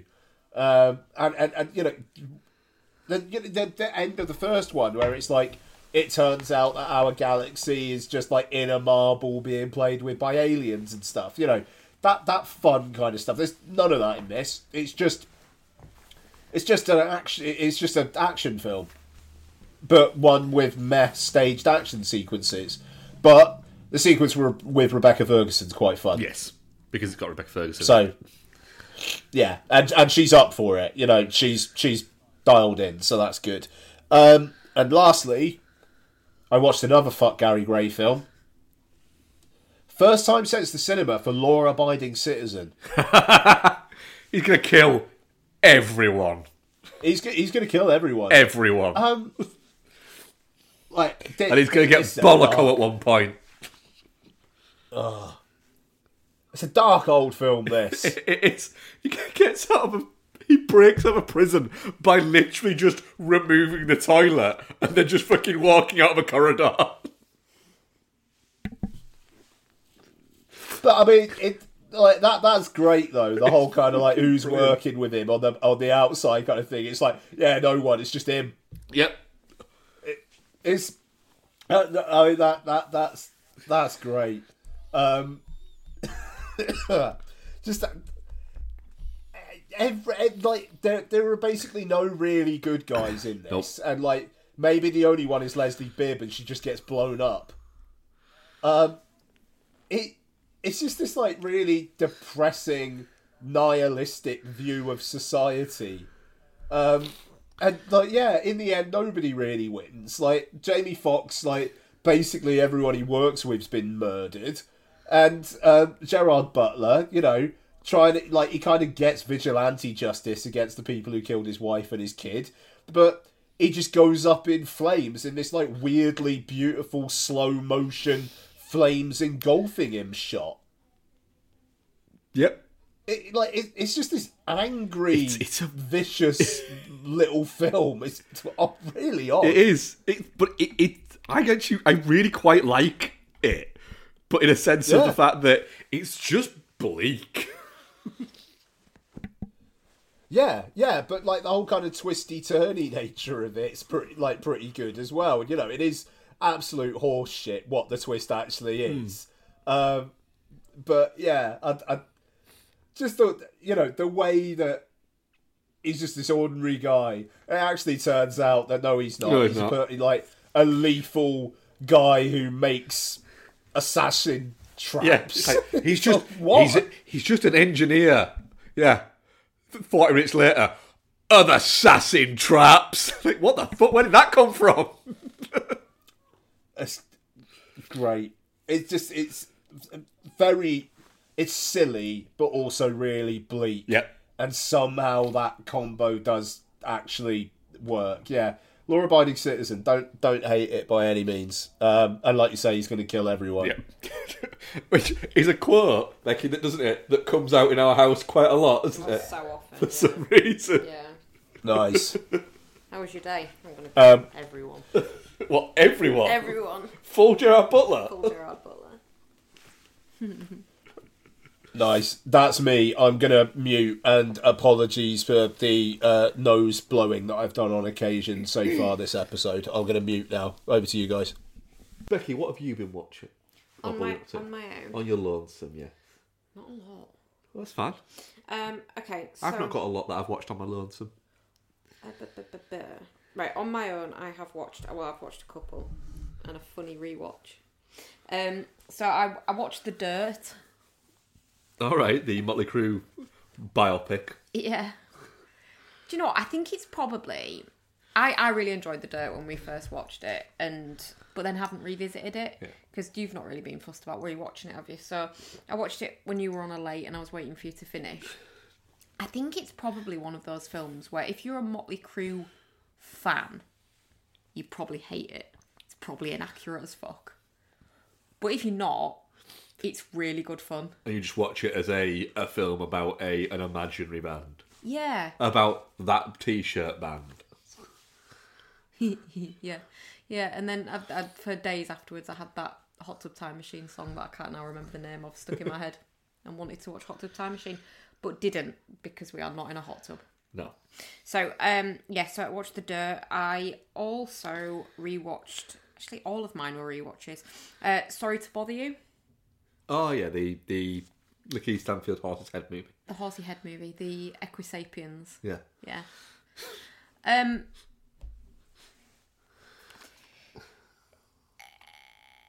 Right. I really like Sorry to Bother You. I can see why people would really hate it. I feel like it's one that you either, by the time shit gets weird, you're in and you're fine with it, or not. Or really not. I think if you're not in the bag by the time the horsemen turn up, it's probably going to lose you forever. I remember I enjoyed it, thought it was bobbins, and nowhere near as good as people were telling me it was. I think it's a good... The thing is, I don't think the story is particularly sophisticatedly mapped. I think he's shown what he wants to show and he's said what he wants to say, but it's quite abstract. But I think it is quite an interesting kind of little comment on like capitalism and stuff like that. I do think it is quite interesting, and gentrification obviously is in there as well. But I think it's trying to say too much in one film. Yeah. It is one of the less annoying Tessa Thompson performances for me. Disagree. I think she's less annoying in this than she is in, say, some other stuff. She turns up at the end of a film that we watched together, didn't she? And she's just like, "What? You somehow managed to be almost the worst thing in a really shit movie, and you were only there for 30 seconds." But we'll get to that. No, I've already done it. Oh, you've already done it? Yeah. Marvel's is shit. Disagree with you. It's fucking shit. It's not. It's badly written. It's like a fucking kids' Saturday morning TV show. It's shit. Kamala Khan, really annoying for the first third of the movie. Being ironical, I quite liked it. Well, you're both fucking idiots. But I really do, because I saw something commenting on this, some article about this earlier, about what the problem with the MCU and specifically Captain Marvel, and a lot of people were just commenting that a lot of it's just Brie Larson. She's got a real air of "I'm better than you and my shit don't stink" in everything she does, and you probably like that because she seems like a real bitch. But I think she's... If you're gonna be a fucking Marvel superstar, you've got to buy into it. You can't think you're above it and act all like Brie Larson about it. Anyway. So I also... Right, we'll get the ones that I enjoyed out of the way. I also rewatched Wonka. Yes, you did. Wonka's fucking lovely. It's like a hug in a film, and it's pretty because it's Timothy Chalamet. It is just it's such nostalgia bait. So I can see why if you don't like the Gene Wilder movie, you maybe won't get as much out of it. But if you do, there's so many bits that it's like that fucking Leonardo DiCaprio meme. Do you know what I am really liking about the current, like the Dune press tour at the moment?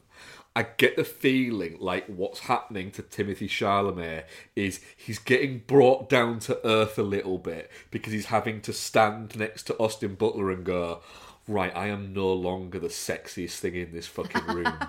This is weird from me. I'm used to being the sexiest thing in every fucking room, and then this fucking thing's turned up. Yeah. Yeah.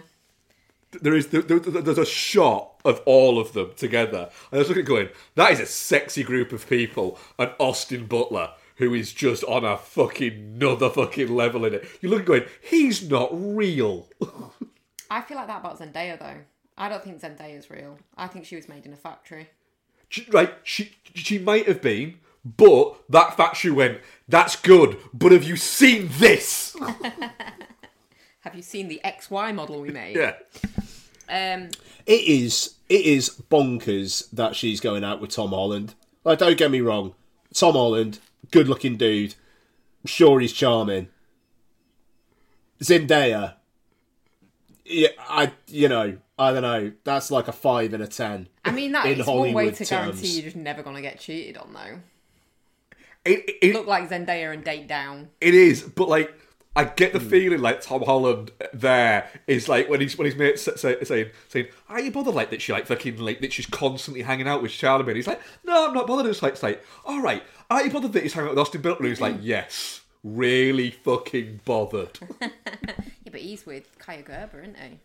I don't know who that is. It's Cindy Crawford's daughter. Still don't know. I know who Cindy Crawford is. Don't know. Lost me at daughter. Kylie Gerber. What?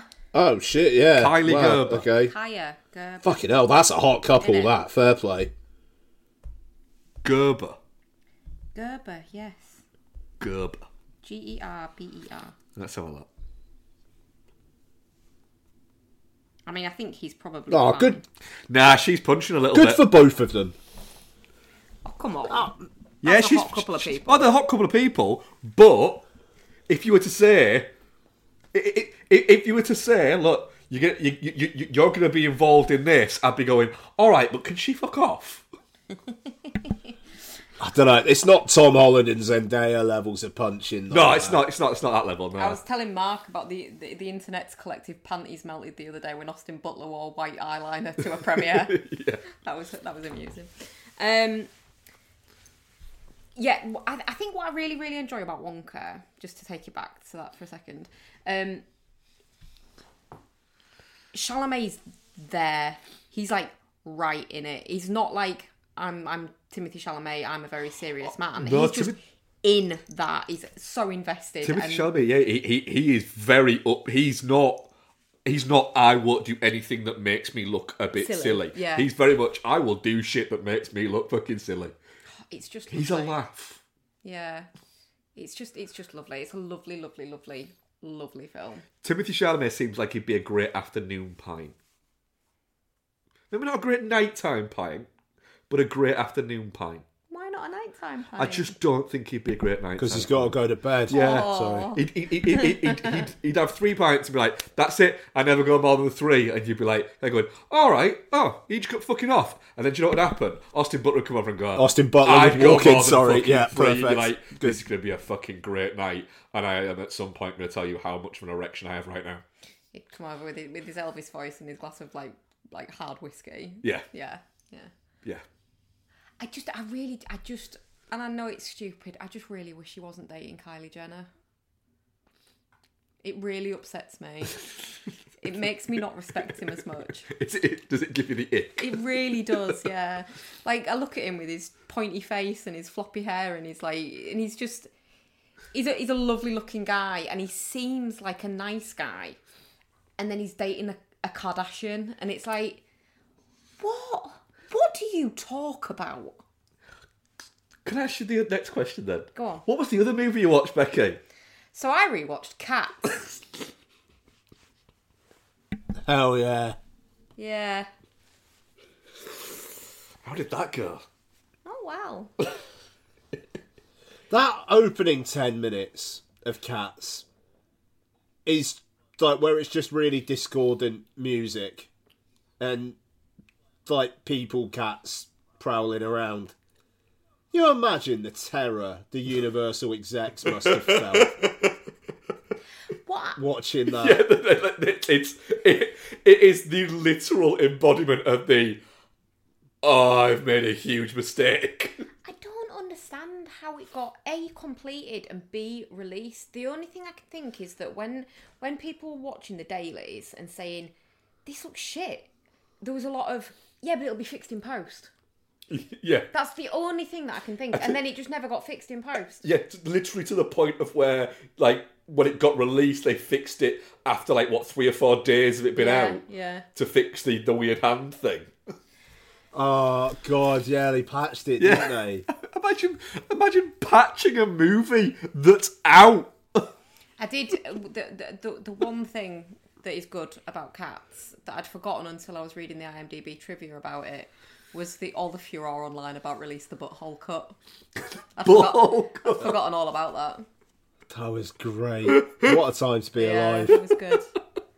But yeah, I mean, I just like I personally hate Judi Dench, and I don't like to see her in things, and I'm glad that she was in this piece of shit. I know not everyone hates Judi Dench. So you've got Ian McKellen, Ian fucking McKellen and Judi Dench, veteran, well-respected actors, in this fucking piece of shit. It is shit. Like, just like on a purely technical level, like It's still shit. the scaling of everything is just wrong. Like, wrong. Sometimes the cats are like based on like context of things that are around them. Sometimes they're like the size of a fucking tennis ball. Sometimes they're like the size of a small dog. The mice appear to be about the size of a cat's fucking toe. I mean, I do. The one thing I think that has come out of it that is good is it's very possible that Tom Hooper will never direct another movie. I really fucking hope not. Because he's not. I mean, look at what he's fucking made. What a pile of shit. And also, he does look like someone's tried to draw David Cameron from memory. Yeah, he does. That's really good. Rebel Wilson, fucking awful in it. James Corden, obviously, fucking awful. I literally forgot Rebel Wilson existed as the person who just said her name then. And I was like, who? I recognise that name, but who? And then I remembered, yeah. I do wonder if this, like, watching herself back in this was what made her go, I need to lose some fucking weight. Because it is not flattering to her. Like, there are ways to be flattering to bigger bodies. This is not it. It's just, it's like they've gone out of their way to make her look worse than she actually did. Yeah, James Corden. Actually, his song in it's quite good, though. Like, that is one of the good pieces of it. But I really dislike James Corden. Who else? Oh, God. I'd forgotten all about Idris Elba disappearing into a cloud of smoke and just going, McCavity! That's quite good. Taylor Swift putting on... I like Ray Winstone as like that one that's just on that tugboat. Yeah. Taylor Swift doing that weird accent that she does as part of her song when she goes, McCavity wasn't there. And it's just like, what is that voice, Taylor? What the fuck are you doing? Oh, fuck, I think I need to watch Cats again. And you don't. I really would not waste your time. Like, I watched it to see if maybe we were just a bit unsympathetic and like mean girls about it, and it actually wasn't that bad, and it is that bad. Horrible. Like, I came out of it and I felt like I wanted to go and be sick. Like, the amount of times, like, I mean, and I know they're trying to emulate cat behaviour, but come on. You don't need to just be walking past each other, rubbing your fucking faces against each other's shoulders and each other's noses and shit like that. It's weird. The thing is, if the movie Cats didn't exist, right, and you explained it to somebody, like you were the only person that remembered that Cats exist, the film Cats exist, and you were to explain it to somebody, they would go, that could never exist. And the weird thing is, it fucking does. See, I'd like to see... Do you remember when Jennifer Hudson does Memory and she's got like snot and stuff all like... Yeah. It's... good times. What I love about that is She's Jennifer boring Hudson as well. is a bad person. She's an unpleasant person. Okay. Right? And she definitely thought she was winning Academy Awards for that. Yeah. And then it just fucking... It got laughed out of town. Like, Everybody should feel bad. Yeah. I think Ian McKellen does well with his bit. I think the... Everyone should feel bad. The Railway Cat dance song section bit is fun, because it's tap dancing. I like tap dancing. Clickety clackety bullshit. It's fun. Makes a good noise.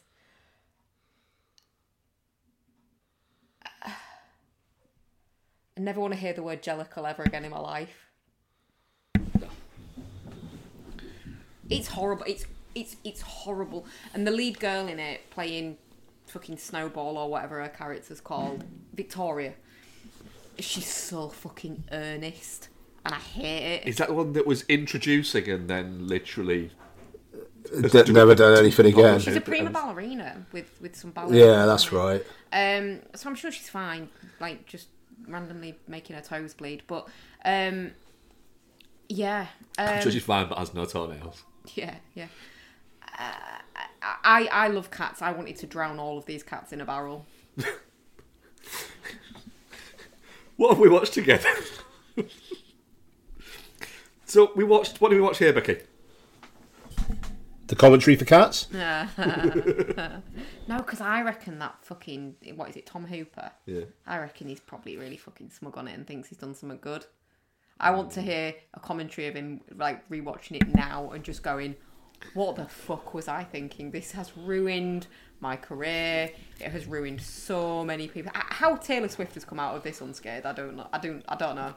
But she's awful. Basically, because COVID was a conspiracy by the cast and crew of Cats, Tom Hooper went to Wuhan, fucked a bat, and that's how COVID started, to deflect attention. Fair.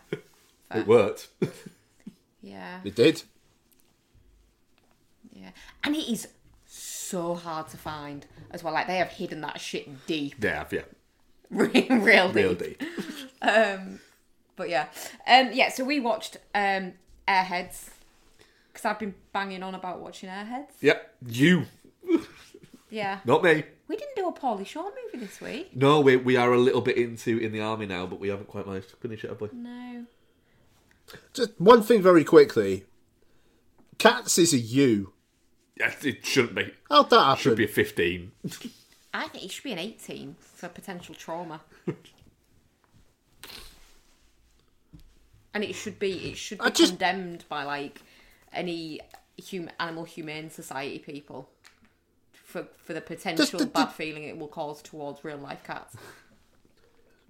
The description of it on Apple TV: a tribe of cats must decide yearly which one will ascend to the Heaviside layer and come back to a new life.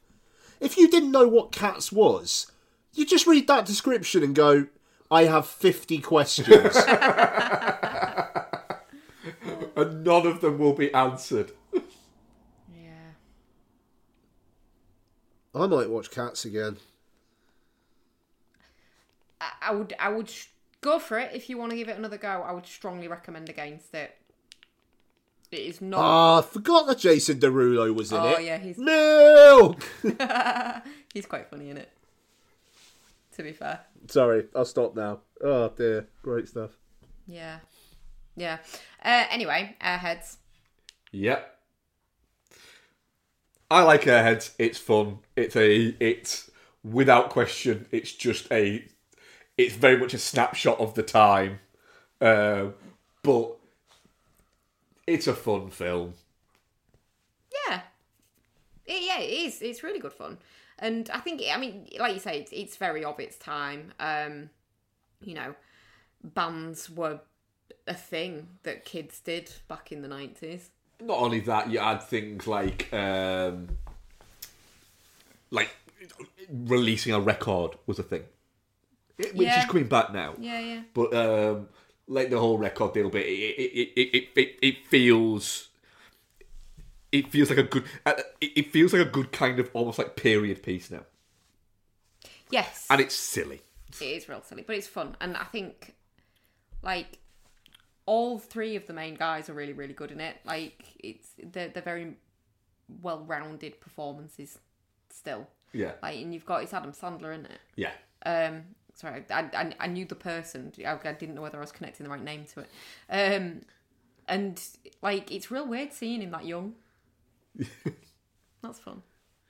And Brendan Fraser just being hot in it. I miss hot Brendan Fraser. We all do. We all do. Yeah. Oh, I forgot. I didn't log this one. Yeah, we watched John Q, didn't we? We did. Yeah, the Denzel Washington film everybody's forgotten about.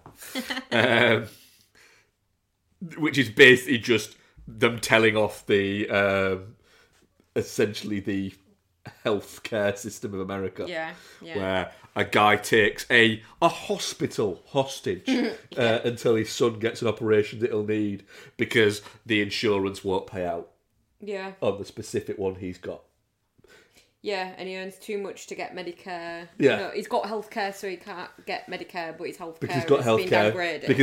Because the healthcare that he's got will cover the operation, but the healthcare policy that he now has, because they changed providers, won't cover it. Yeah. So in theory, he has it covered, but the healthcare company won't, and it's Nick Cassavetes going, I'm going to tell off the American healthcare system, but here's Denzel Washington taking a hospital hostage. Anne Hesh is a bitch, innit? Yeah, but then they kind She's of like very halfway through try to change her character and then just get bored. She's quite good at being a bitch, though. She was, yes. I do... Oh, gosh, yeah. I do find it quite sad that James Woods is James Woods, because he's a very good actor. He's a very good actor, but the problem is he is now just cocaine's James Woods. Yeah, but yeah, real good watch. And we also rewatched Pump Up the Volume, didn't we? Yeah, we revisit it Dennis on the film you would semi-regular. fucking hate this movie. Why? Because he doesn't believe that talking should exist in movies. No one comes to movies for talking. Have I missed something? Yeah. Dennis Villeneuve's basically come out and said that he doesn't think that dialogue is important in movies, it's visual, that dialogue is for theatre and TV. Well, Mark Hunter doesn't believe that. No. He talks hard. He talks hard. Fucking great movie. Fucking love Pump Up the Volume. Yeah, it is fucking brilliant. It's genuinely... for a movie that is what it's about, it manages to kind of capture at points do you know what? The whole, these are the best years of your life. When you're living them, they're not. No. Stop being a fucking dickhead. Yeah. Yeah, I think as adults it's easy to think that kids have got it easy, and being a kid's really fucking hard, and working out who you are and your place in things. And really, as awful as it sounds, accepting that you're probably not going to do anything that special. Yeah, it's just every time I watch it, I keep thinking, is this going to be the time where I watch it and it's going to have aged badly? And it hasn't, actually. No, it hasn't. No. What was he you said he's going to be in? Christian Slater is going to be in the new Spiderwick Chronicles. Oh, I fucking love Spiderwick. So we've also watched a couple of TV things, haven't we? Yeah. So we've started watching the Ted TV show, haven't we? Yeah. What are you thinking so far? We're like 4 episodes in out with X. It's fine. If you didn't want to watch it, I wouldn't carry on rewatching it. If it was just me, I wouldn't have even started watching it. It's very, very silly. Yeah. It's very, very stupid. And I know that kind of goes without saying that the Ted TV show is very stupid. I actually think the kid in it, playing young Mark Wahlberg, is really good though. Yeah. It's Ted himself that I'm not, but I never have been particularly enamoured with Ted. No, but it's just it's silliness and it's mild offensiveness I find amusing. That's fair. Yeah. There's only like 8 episodes, isn't there? Yeah, so far. And we watched all of this, haven't we? We have. So now, we watched yeah. it for a couple of weeks. But we've watched all of this. So we've watched the now just like fucking ends and hasn't made another series yet. Yeah. For 3 years, Lord of Milk. Is it cancelled or is it just... No, it's just in hiatus. Right, okay. Fair. Yeah. So for anyone who's not familiar with Lord of Milk... Stars Mark. It's about... It stars Ron Livingston as Sam Laudermilk, a recovering alcoholic, ex-movie, music critic, who is now essentially working he runs support groups, doesn't he? And he works a minimum wage job and just is kind of a little bit moody. A little bit moody? Yeah. And... You pretty much cynical asshole is what he is. You pretty much constantly kept saying that he reminded. Oh my god, you do that. You do that. Oh my god, you do. To the point of where in one episode I was like, I don't think I do, and then within literally the first 5 minutes of the next episode we watched, he did 3 things that I do on the regular, just straight away, including saying something, I can't remember what it was, that I say, and you just went, holy fuck, it was like the show knew. There's a bit where, like, there's this woman he likes, so he buys her a record and like one of those little portable record players, and she's really pleased with it, and he's really pleased that she's getting into it, and he goes round to her apartment and looks at her record collection, doesn't approve of it, so he steals it. You would do that. You're very judgmental. No, I'm not actually. I think that I don't believe in the phrase guilty pleasure. I think everyone should like what they like, and that's cool if people like what they like. And so I'm cool with that. So I don't really agree with you on that point there. Okay. But yeah, there are also other bits that I think you could very much sort of say, all right, fair enough, yeah. But I actually really enjoyed Lord of Milk. Yeah, it's really good. It's fun, it's funny, it's a half-an-hour show, and when you get to the season 3, because it builds the characters that are in his support group in. One of them, that is kind of like a character of fun throughout it, a character called Muggsy, gets a really good arc, doesn't he? That's quite heartbreaking. Yeah. And it's the performance from the comedian Brian Regan playing him, it is really fucking good. He plays the just completely broken by everything just really well, and it does kind of it adds a little bit of dramatic weight to it. I enjoyed it, and a little bit gutted that it's now we've watched 3 seasons, yeah, and there's probably not going to be a 4th. Well, hopefully they revisit it. Yeah. My one criticism of it is that they try and build up new guy into a bigger character. He's just not they a very do give up on that, though, fun character towards the end, don't they? He's just annoying. Yeah. Just before we go into what you've been watching, Yeah. have you guys seen the first look pictures of The Crow? Yes. Yeah. Thoughts? I'm interested because of who it is, but yeah, I'm just not sure. It's a Crow for today, isn't it? Does look like it's a Crow for today, yeah. I'm interested to see what happens with it. Like, if it's shit, the Brandon Lee one exists still. Like, it's not going to replace it in the world. So I'm fine with them doing it. I don't really see why, but fine, I'll give it a watch. But I showed the picture to the guy that I work with, and he was like, I was just like, oh, check out Pennywise's abs, and he was like, huh, someone's been skipping chest day. That was his only comment. And he has got like this real like tiny shrunken chest and then these abs. It's a CrossFit body, isn't it, rather than he could run a 5K, whereas the abs guy couldn't. The pecs guy couldn't. Yeah, fair. Yeah, sorry to interject. Obviously I missed the start, so I didn't know what you talked about. Yeah, well, should have been here, shouldn't you? Yeah, I was at work. So what have I watched? I rewatched Jurassic World. Yeah? Yeah. I like Jurassic World. It's good. Good action movie. It gets a little bit bland and a little bit just, here's some things towards the end, 20 minutes. But in building up to that, it's good. I mean, I actually like Bryce Dallas Howard in it. I think it's just quite fun. Cool. In it. But yeah, like that. Also rewatched Tin Cup, the Kevin Costner, Ron Shelton movie, after I watched Bull Durham the other week. It's also Kevin Costner, Ron Shelton movie.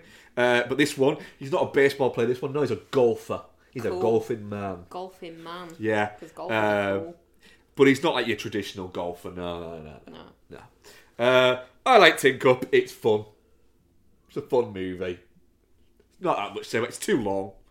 It's like 2.25 hours long. Gosh, is it? Yeah.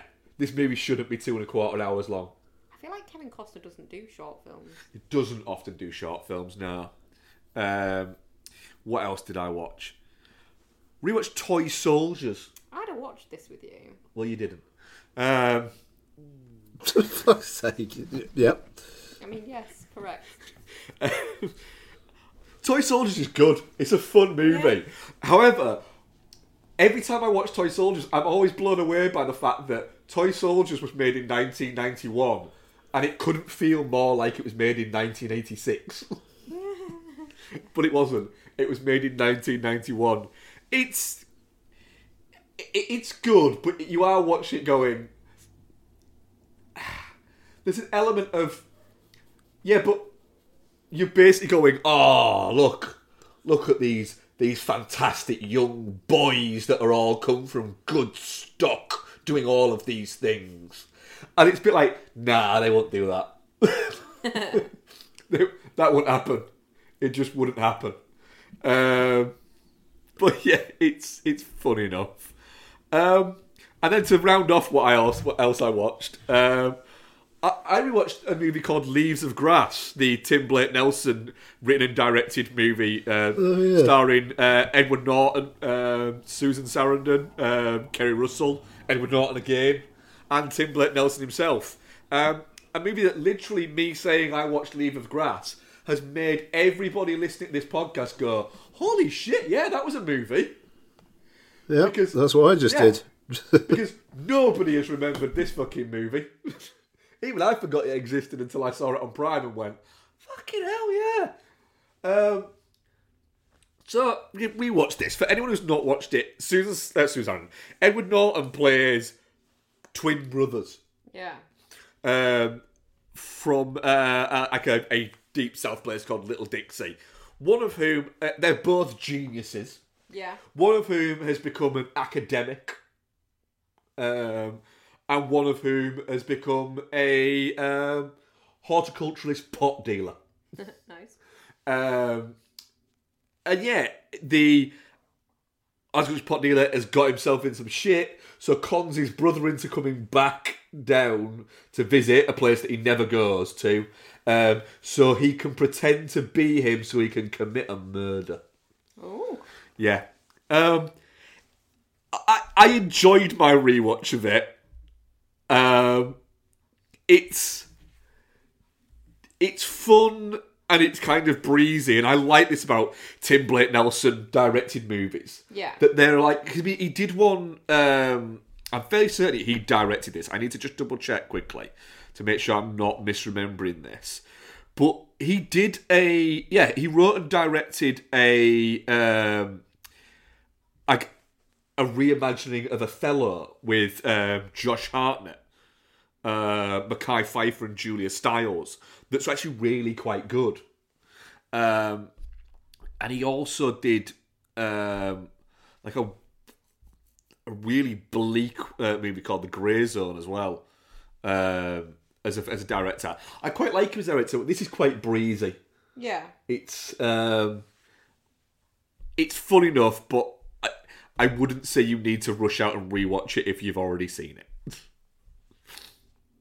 But yeah, I enjoyed it enough. Good.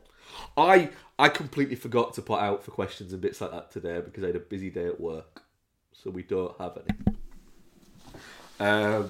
So guys, that's kind of going to be a bit of a what are you watching? What are we covering next week, Ian?